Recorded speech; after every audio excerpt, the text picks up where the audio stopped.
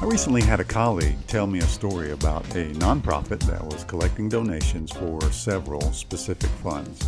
One individual pledged a donation and asked to be invoiced, but the bookkeeping people accidentally put the wrong fund on the invoice. Now, easy mistake, right? It's happened to the best of us. Super easy to correct. No biggie.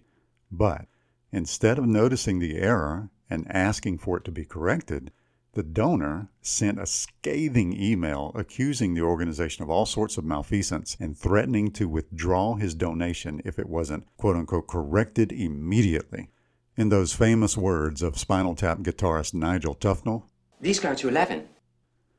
In their book, The Resilience Factor, 7 Keys to Finding Your Inner Strength and Overcoming Life's Hurdles, Doctors Karen Rivich and Andrew Schadt talk about what they call learning your ABCs. Now, basically, they're attempting to help readers have a greater understanding of the types of situations in which we're the least resilient.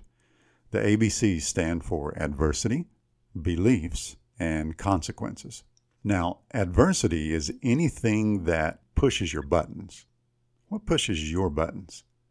In the book, the authors also talk about the anger family of emotions, including annoyance, irritability, outrage, fury, wrath. That's just to name a few. This anger family, they say, is brought on by the belief that someone has intentionally violated your rights and that someone has set out to harm you. Now, here's the kicker. People who misperceive harm and believe their rights have been violated when they really have not, quote, lack resilience and suffer a great deal, end quote. People who anger easily and have worse impulse control actually wreak havoc in their own lives and in the lives of everybody around them. So, what do you do when your buttons get pushed and you find your inner man suddenly hurtling through the air, out of control, whisked away by an angry soul tsunami? Rivich and Schadt recommend what they call calming and focusing techniques. And this is designed just to help you quiet your emotions when they're out of control. This can be something as simple as forcing yourself to take several long, slow, deep breaths, stepping outside for a short walk in the fresh air, or even reciting a calming quote. They recommend song lyrics that you like. Personally, I try to turn to Scripture. Psalm 37:8 says, "Do not be angry and frustrated. Do not fret. That only leads to trouble."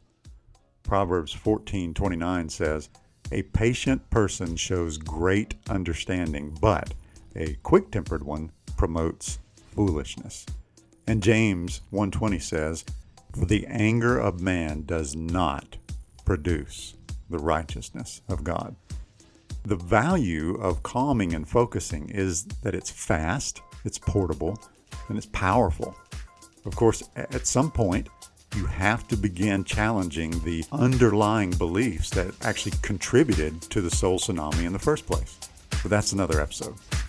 The next time you find yourself spiraling out of control because someone or something has pushed your buttons and cranked you up to 11, take some deep breaths, recite the scriptures like Psalm 37:8, Proverbs 14:29, and James 1:20, and regain control so that you can stick the landing.